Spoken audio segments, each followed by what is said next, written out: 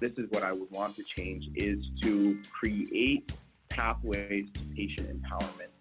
So it's not just about being able to access your provider, it's about being in partnership with them.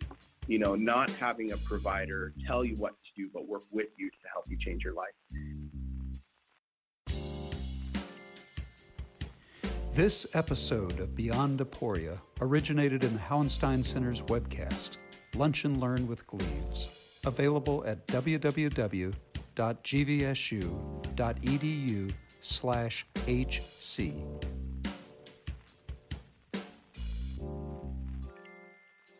Welcome to the Hauenstein Center's new online program, Lunch and Learn. I'm your host, Gleaves Whitney. During our stay-home order, we may not be able to journey far beyond our homes, but that should not stop us from journeying far beyond our minds. Today's journey takes us deep into our nation's healthcare system. Our guide is Brent Reed. Brent is a recent graduate of our Peter C. Cook Leadership Academy. He recently earned his Master of Health Administration from GVSU and also works full-time for Mercy Health and the nationwide Trinity Health Network.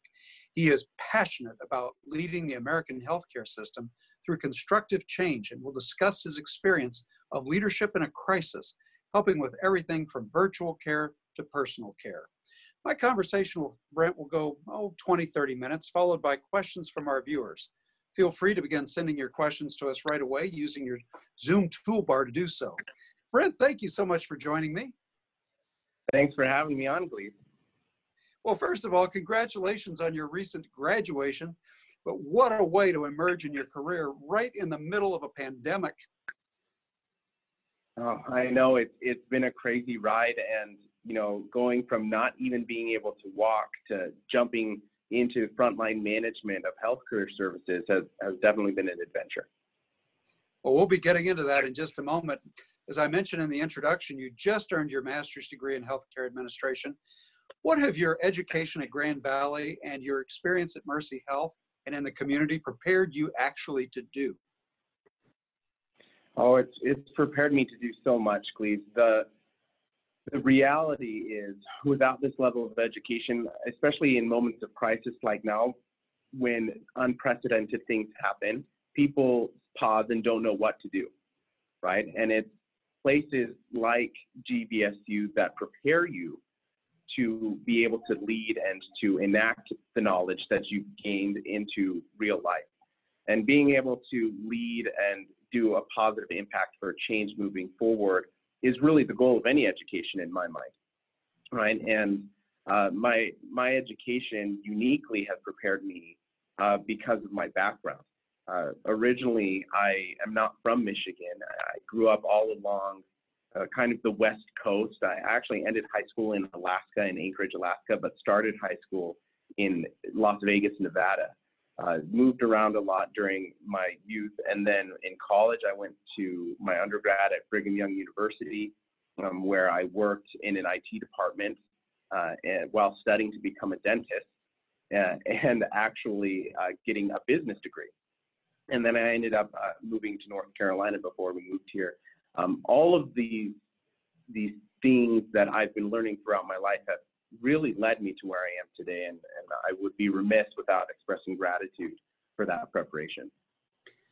And yet it's not inevitable, is it? I mean, you were a dreamer, literally, and you've told us a little bit about what you were doing before you came to Grand Valley, but very specifically, when you were in North Carolina, Brent, as we've talked, you know, you were preparing to become a dentist, and all of a sudden, you have this dream involving your father. Tell us about that. Yeah, absolutely. It's one of my favorite stories to tell. And, you know, I think even before I tell it, the lesson that I've learned from it is you never know what opportunities might present themselves and in what forms. So originally, like you stated, I was in North Carolina waiting to start dental school. I was actually working because, you know, in life, you never know what types of jobs you can do. And I knew I was about to start dental school. So I decided to take a job in a sheriff's department. And I was working 12-hour shifts, night and day shifts, in a prison in Winston-Salem, North Carolina, just waiting for dental school to start. And I started really reflecting as to whether or not all this preparation for dental school was what I really wanted to do with life. And in the midst of all of this reflection, I did have a dream. And in this dream, and it was very vivid, I was sitting next to my father in a classroom, and we were learning something. I didn't know what we were learning. I just knew that I was sitting next to him, and it was very apparent that we were in school together. Now, some background on my dad is 15 years ago, he completed his MBA program, which took him 10 years to complete. And I remember when he graduated with his MBA, he swore he would never go back to school ever again, just because it took so much time, and it was hard on him and us because so many nights and weekends were gone. With that being said, the cognitive dissonance that created in my mind, I had to call my dad that next morning. And I said, Dad, I've had the craziest dream. You and I were in school together. What do you think of that? And he told me, he said, Brent, it's crazy that you called. Last week, I applied and got accepted into GVSU's Master of Health Administration program. You should apply. Just see what happens. And since that day, so many doors and opportunities happened. I decided to apply, and things just happened so quickly and effortlessly that it seemed like it was the right thing to do. And 6 months to the day of me having that dream, I found myself sitting in a classroom right next to my dad, receiving our first instructions from Dr. Raymond Higbee at GVSU. And I can't tell you how my life has changed from that moment of deciding to follow that dream that I've had. And it's really changed my life. Well, we're really glad that you made your way to Grand Rapids and Grand Valley in the process. And while your education, your experience, and your training in healthcare administration have prepared you for your future, there are other stories I know that you can tell us about really getting your hands-on experience with healthcare. You tell a story about your wife, for example, your brother. Tell us about that. Yeah, so specifically with my wife, this is an interesting story, and I don't think we talked about this, but a lot of people don't realize I have 3 kids, and my exposure to the healthcare industry when Heather was pregnant with our first child and was actually due, I got to know, we had a family practitioner, his name was Dr. Peterson out in Utah, and he didn't do very many births. So at the time when she was in labor, he just ended up spending the day with us for that event. And he turned to me and he asked, he's like, Brent, would you like to help? And I was like, absolutely, Doc, if it's cool with Heather. And throughout the day, he gave me a mini day of medical school on how to do labor and delivery. And because of that, and obviously the wonderful patience of my wife, I've been able to deliver all 3 of my children, as we've had them. And it's been a wonderful experience for us. And that was really my first big exposure to the hospital system and to primary care physicians and the knowledge and capacity that they have. I also had the opportunity to work with my brother in this IT department where we developed and created software platforms that we spread across the university. And that knowledge combined with, the exposure that I had to those settings with my wife and being able to deliver our children really prepared me to have some of my own perceptions on what healthcare was and how we received it and what patients may or may not be looking for. Just through my own anecdotal evidence. Now, GVSU in my preparation helped me formulate a more evidence-based perception of what patients are really desirous for and the type of care that providers can provide so that my own biases and prejudices weren't as prevalent in my desire for change. Something that could be more expansive and applicable to everyone. And because of that, when COVID started, I was actually tasked to start and implement and then operationalize a video visit platform across the state of Michigan so that our providers could have the means to communicate and treat our patients virtually. Well, as a matter of fact, that's one of the things that I wanted to ask you about.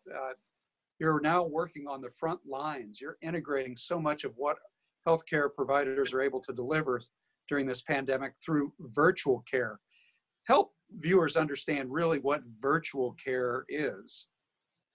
Oh yeah, that's a great question. So there's a lot of terms that get thrown around in the news nowadays. Virtual care and telemedicine tend to be synonymous, though there are some distinctions that get broken down between the types of care that you can receive virtually. The first one is called asynchronous, and that's where you email your provider, you wait 15 or 20 minutes, they get to it, and then they email you back with some prescriptions that they could fulfill. You might be able to send them a picture, but it's not real live interaction. And then something else that people don't realize is that it's also considered telemedicine is telephone calls. So let's say you call a provider over the phone and you reach the nurse, and they're able to either refill a prescription or set up a visit for you or provide some level of care. Right now, that's considered telemedicine as well. What I was tasked to create was to build a video visit platform. Some of you might have heard on the news that some doctors are using Facebook or Time or Zoom in order to be able to visit their patients. We needed to create a system that enabled our providers to be able to do that as well, to interact with the patients, but it also needed to have a more further view of how video visits would work in the future. So right now, people don't realize that there are a lot of regulations and compliance issues that surround video visits, which is why, for large reasons, they weren't fully implemented across the United States before COVID. A lot of those have been waived, allowing providers to do whatever they need to do in order to be able to see patients, which is a wonderful thing. However, as life begins to normalize, and as we start to combat this virus while still having to take risks and opening up our country, we're still going to need to limit interactions at places like doctors' offices, because that's where the sick tend to congregate. And it's in the healthcare system's purview to make sure that everyone stays moving forward.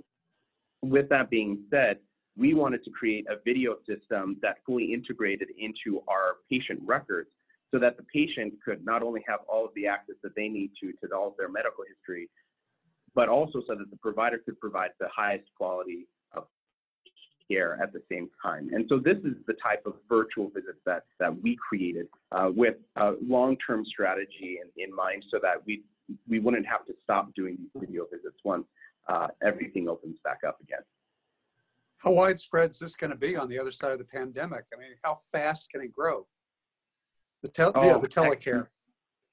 Oh, that's another great question. So it could become so previous to COVID, some organizations that were early adopters in video visits had seen approximately 25% of their total in-office visits turned into video visits, because it saves time, it saves money. There's a bunch of research out there right now that shows that patients are able to receive the same level of quality of care for some of those video visits as they would if they were in an in-office visit, which is really exciting. But on the flip side, there's one organization out in the Southwest in Arizona where they do 80% of their visits are actually done virtually. And they're able to provide specific help to their patients over video phone, where they end up educating their patients on how to better take care of themselves as well.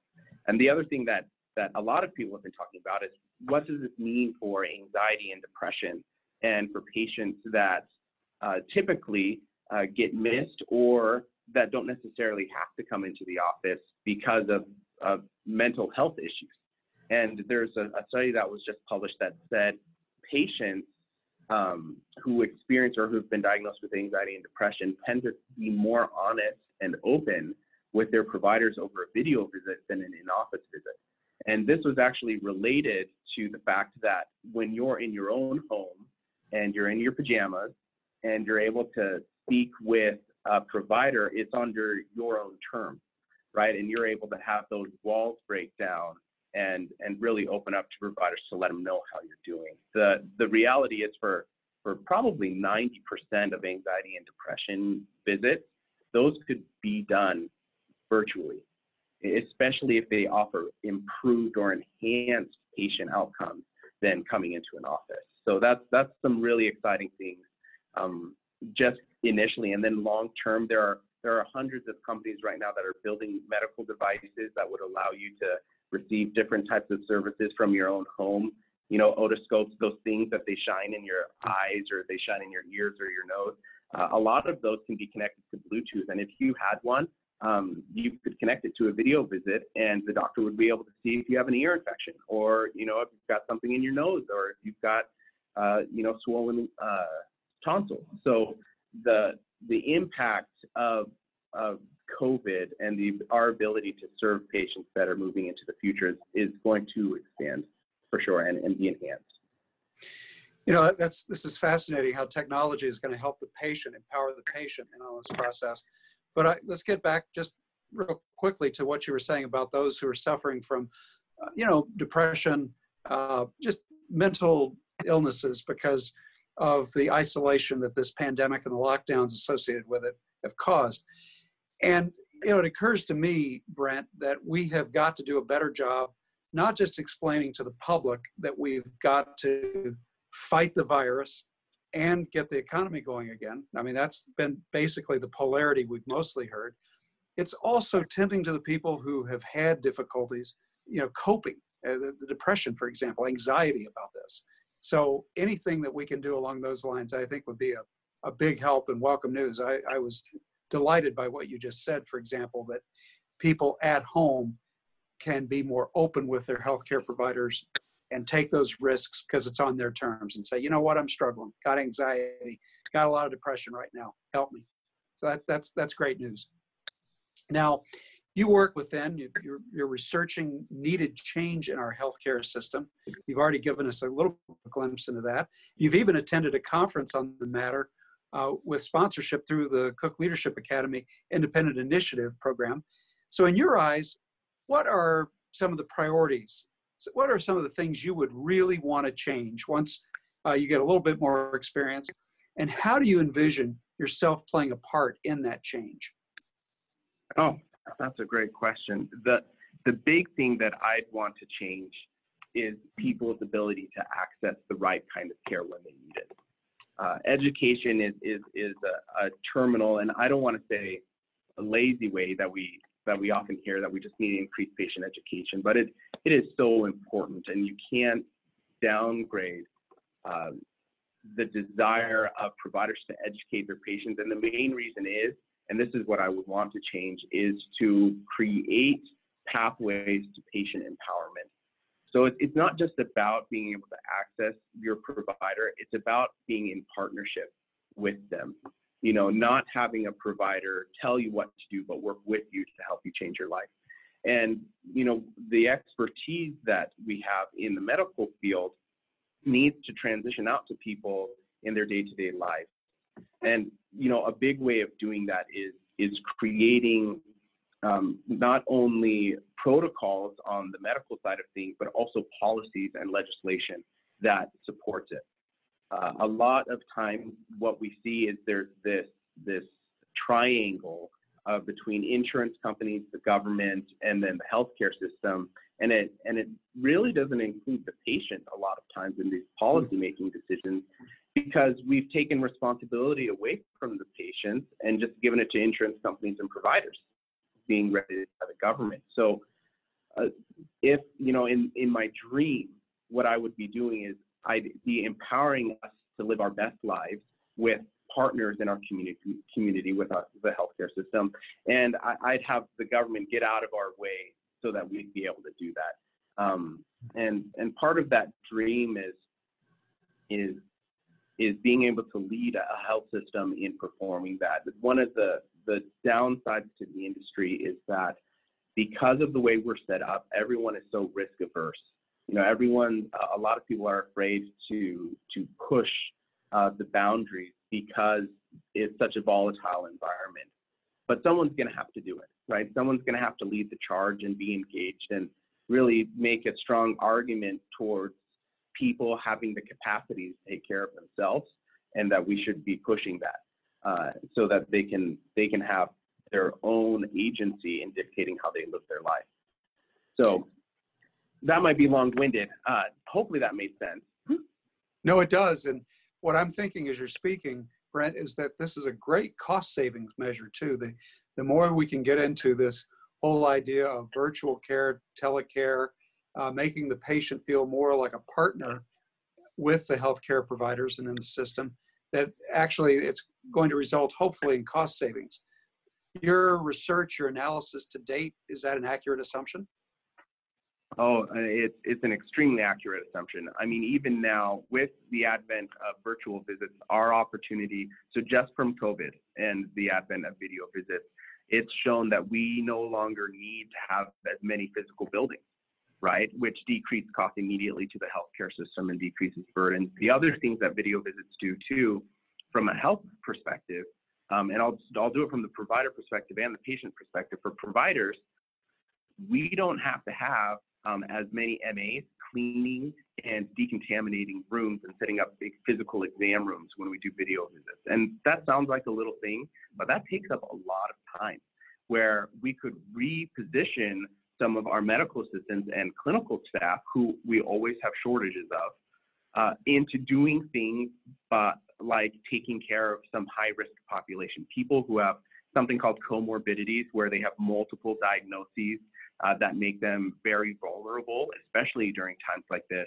We could reallocate resources to focus on those individuals that are really driving up the cost of healthcare because they have to utilize the healthcare system so often. And that's just on the provider side. For patients, for the way that you and I would feel the impact of the cost savings is we don't have to take a half day off of work anymore to go see the doctor. We don't have to drive to the office to have to sit and wait for a doctor that's 15 minutes behind, which means we as a patient have to sit there for 45 minutes, in our day, waiting for them in a waiting room or in our exam room to be able to get to us. All of that lost time really goes away when we're able to do things like video visits. So, if we're able to move this way socially, I think it would help a lot of people in a lot of different ways. Hey, you mentioned waiting rooms. I imagine waiting rooms are one of the most, toxic places to be in terms of spreading germs. And imagine everybody, no one with social distancing in waiting rooms that I visited, over the years. Well, this question's coming, Brent. I very much want to know what your experience at the Peter C. Cook Leadership Academy was like for you, and specifically in terms of how did it help you and change your vision of leadership? Oh, that's another great question, Glee. So specifically with the Cook Leadership Academy, one of the things that I took away that inspired me the most was the example of Ralph Houndstein and his focus on how values lead or breed leadership. And that's something that I've tried to incorporate into my own life. I'm a big proponent of transformative leadership and servant leadership, which are our two models of leadership to follow. And those are based off of, if you want to be a good leader, you have to know who you are and what you stand for. Because if you don't, you become subject to the whims of those around you. And whether or not your values are the same is less important than that you have them, right? Because then at least there can be more conversation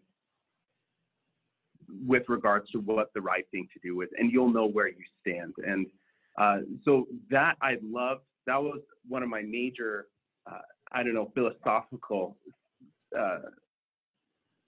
favorites of the Cook Leadership Academy.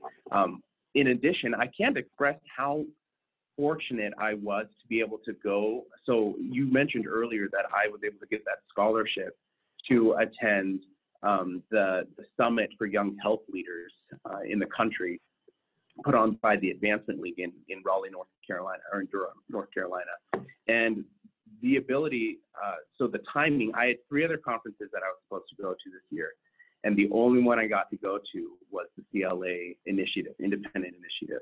And because of that, I was at the epicenter of the COVID outbreak in Raleigh, in Durham, 2 weeks prior to it hitting Michigan, and had an idea of what was going to happen where we were, just because I'd been there. And I'd seen and conversed with people who were real-time interacting with the disease and some of the measures that they were taking, and it directly impacted my ability to serve our community here in Grand Rapids. So just those two circumstances, I would not have been able to have without the Cook Leadership Academy, which I'm very grateful for. And then the camaraderie and the fellowship of being able to meet all these wonderful leaders was also a high benefit.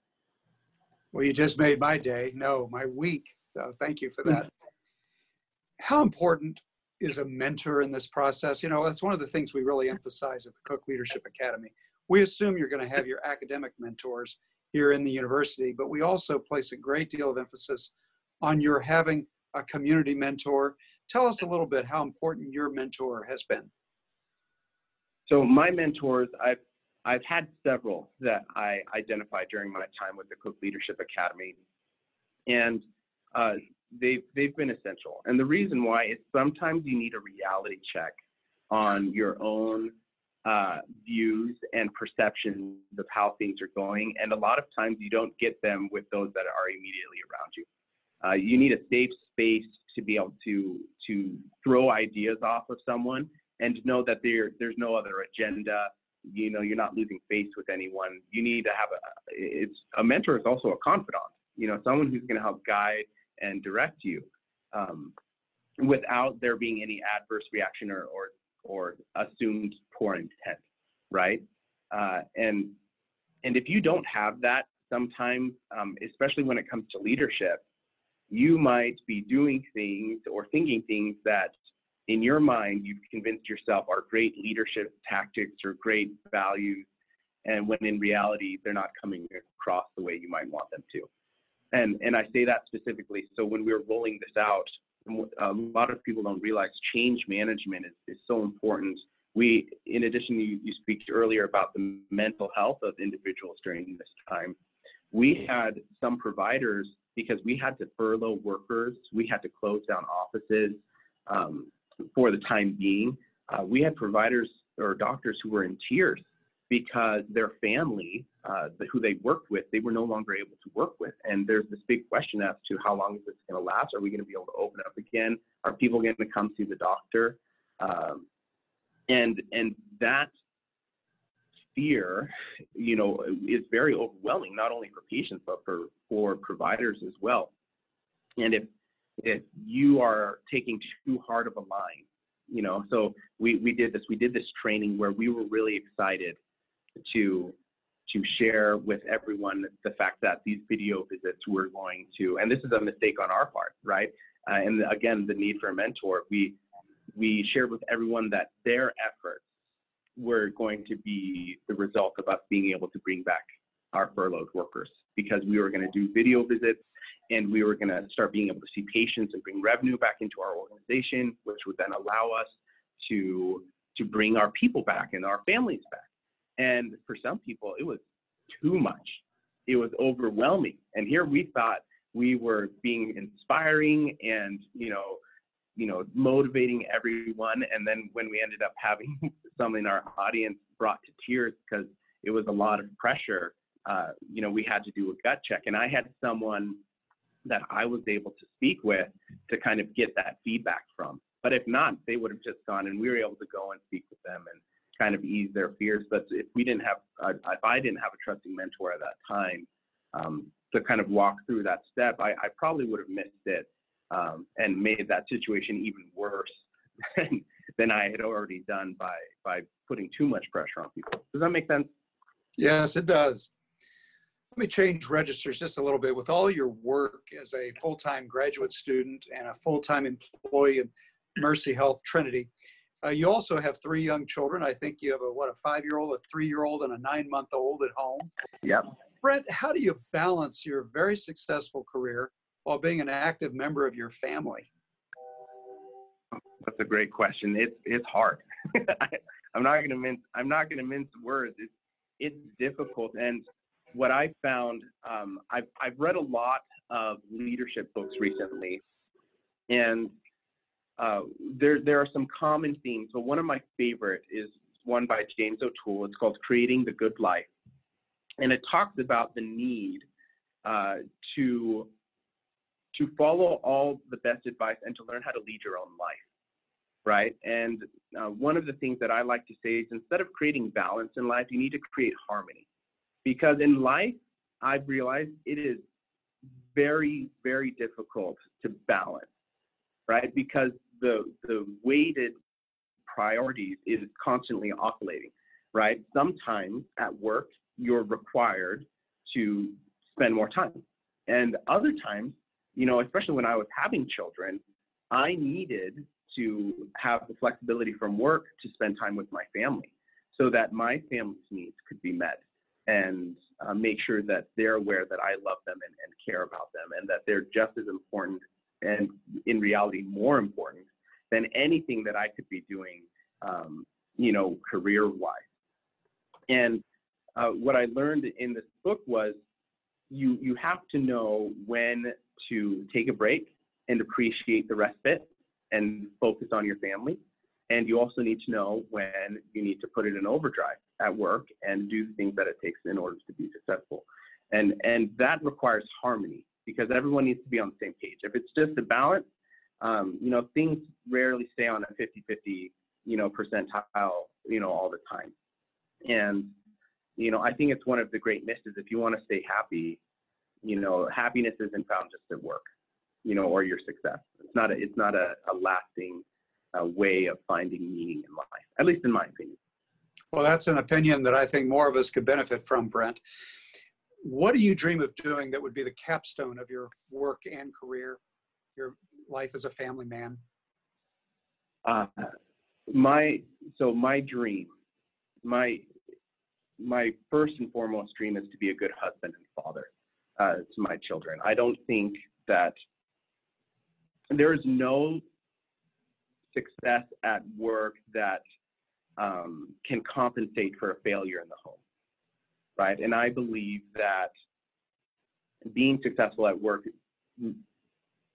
requires that you have responsibility and prioritization in the right way.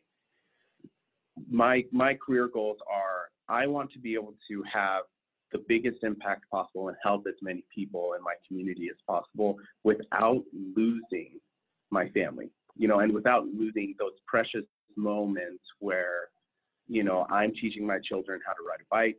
I am, you know, spending time with my beautiful, perfect, amazing wife, Heather, and being able to enjoy the best things in life, which I think can be found outside of career success.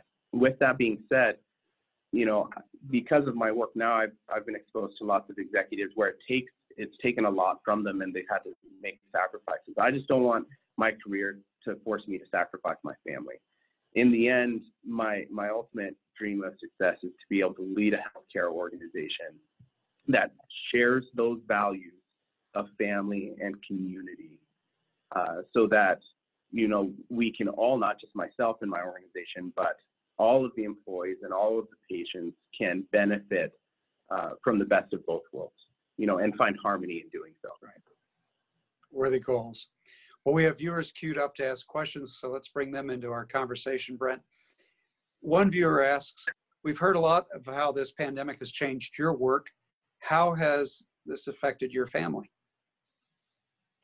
Oh, that's a great question. So my sister and my brother-in-law and their children all got COVID. They're in California. They're okay. They're okay. There was a little bit of a scare there for a while. And then but in our earlier conversation, but my other sister, I just found out, is getting quarantined because she's been exposed and dealing with that. I don't want to focus on the negatives, though. I think there's been a lot of positives and a lot of blessings that have come through this time for my family. We are very fortunate. So I cannot say enough how grateful I am that we are in a stable position. I know so many other families are experiencing death and experiencing hardship, either because they've been furloughed or let go, and there's a lot of instability in the future. So, for me and my family during this time, even with some of the illnesses that have happened, people have recovered, and we've actually gotten closer together as a family as a result of it. We actually last Sunday, we did a Zoom meeting, which has been great. We did a Zoom meeting with all of my cousins and aunts and uncles and my grandmother for Mother's Day. And we shared like family stories. It's something we could have done this entire time, but it took COVID to really get us organized and come together as an extended family to reconnect. Wonderful. So how do you think telehealth will impact the patient load of our doctors and healthcare providers? Hopefully, so that's a great question. It could increase the number of patients that a provider could take care of. So for example, I don't know how familiar everyone is with something called patient panels, but typically providers, a doctor, based off of the type of insurance that they accept, will bring in a certain number of patients, whether it's 500, 1,000, 2,000, 3,000 patients that they might have that fills their day-to-day schedule. Sometimes now with a lot of the different regulations, there are higher patient volumes that a provider needs to care for in their community in order to stay solvent. With the advent of telehealth, a provider is actually able to see more patients in less time because of the whole piece of transportation and cleaning and disinfecting rooms. We actually tend to have a shortage of doctors in rural areas versus like city areas, because that's where physicians tend to congregate. Our ability to see those who might be underserved or might not be able to see a doctor that lives close to them because the doctor doesn't have a panel size that's big enough where they have to travel somewhere else. Video visits can significantly impact that moving into the future. So I hope that we're able to keep them. This will be a related question then. We have a viewer asking, for those who have limited technological resources or skills, for example, maybe they don't have a laptop or Wi-Fi or smartphone, that kind of thing. What is the latest thinking on ways telehealth can reach those folks? That's a great question. That's something I think about every day. So we are on the same page. We should talk. So the first thing is, for those patients that have zero technology, we have to bring it to them, right? And we have to find ways of engaging them in a safe way. I'm specifically thinking of homeless populations and really the underserved in poor socioeconomic areas. Those are the most at risk. And actually, if you're looking at the numbers for Grand Rapids for COVID cases, where we're having the biggest surge of cases tend to be in those areas, among the homeless population or among lower socioeconomic neighborhoods. And in a lot of ways, that's because in those areas in Grand Rapids, people tend to live a lot closer to each other and may or may not be receiving the same messages that we are on TV. So the first thing that we've done, at least to engage those populations, is we just got some funding for Mel Trotter, which is a clinic downtown that helps see a lot of the homeless population. We're actually getting them outfitted with devices so that patients can still go there, which they do today, but then also do physician consultations using telehealth video visit platforms right now. So that's one way we're going to reach out. And then the second way is I'm actually in Shelby, Michigan right now because our providers in this northern network experience in Oceana, I learned only about 57% of people in this county have access to net, and in some surrounding counties as low as 1 in 3 don't have access. So, there'll be a 37% internet rate. And so for those patients, we're actively working to find ways to reach them. The main reason is if If they have a cell phone, we can reach them, right? We've actually augmented our platform to have two modes of communication. One is if they have a smartphone, we can reach them if they have cell signal. If they don't, we're actually looking for resources where we can set up telehealth pods that are in specific community areas that people could go to and receive a telehealth visit without having to drive 45 minutes, 60 minutes to a clinic in order to receive their care. We have another viewer who's asking, what books would you recommend? And I'm glad the question was asked because you've gone on a program of reading lots and lots of leadership books in the last year. I think your latest count was, so yeah. What would you recommend out of that big batch of books? So of all the books that I read, my favorite one was one called Multipliers. So you'll notice that when you read lots of leadership books, this was my takeaway. A lot of them get honed down to the same value system where you are the person, but a lot of the anecdotes or the stories that they tell in these visits aren't necessarily generally applicable, and not all of them talk about the need to constantly do leadership upwards and downwards in your organizational structure. So not only do you know peers, not only do you need to know how to lead your family, you need to know how to lead your leaders and provide them the right information at the right time so that they can be those leaders as well. And Liz Wiseman's book, Multipliers, really breaks down that everyone has the ability to lead. It's just there are specific things where we're not good leaders, and there are specific times when we're great leaders. And it's about finding the best how we go around, not into micromanagement. I'm into transformative leadership. It's we educate and uplift and edify those below and above us and at the same level so that they take ownership and do well in their own because they have autonomy. In Multipliers, the premise of the book is the leaders know how to get a multiplication out of the productivity of those around them. The people that are going and they extract the genius that is inside every single person. Because each of us have so much to offer, and it's not about the leader, it's about the team. It's about the group and extracting all of the genius that can be had within that group to find the best outcome. So that's why Multipliers is my favorite book. Very good. Anything else you wanted to tell us about before we wrap up here, Brent? I'm grateful to be able to be on this forum and grateful to you, Gleaves, and your leadership, throughout this experience. I would just add, I think, don't doubt your capacity for good, right? There are so many of us, especially in times of crisis, that tend to look inward, which is natural, which is fine, and you have to take care of your own responsibilities, and that makes sense.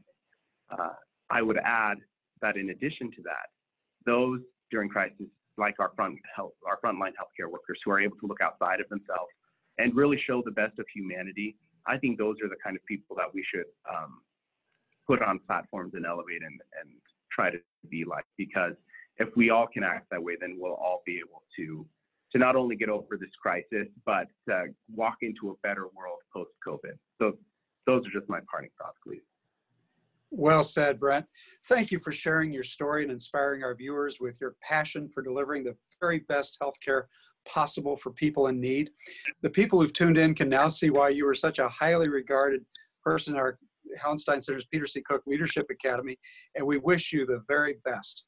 Thanks also to our viewers, whom I invite to Zoom in or join us on Facebook at the same time Tuesday, May 12th, when my guest will be Jeff Paulette, a political philosopher at Hope College, who has also been a featured speaker of ours at the Hauenstein Center. Till Tuesday at 1 p.m. Stay tuned and stay well. Beyond Aporia is a podcast brought to you by the Hauenstein Center for Presidential Studies at Grand Valley State University. The director of the Hauenstein Center and producer of this podcast is Cleves Whitney. The theme music was composed by Andrew Whitney. The Hauenstein Center is inspired by Ralph W. Hauenstein's legacy of leadership and service. Our programs address many of the pressing issues that Americans face. To learn more about the Hauenstein Center, please visit us at www.gvsu.edu/HC. You can also follow us on Facebook and Twitter. Thanks for listening. This is Cleves Whitney.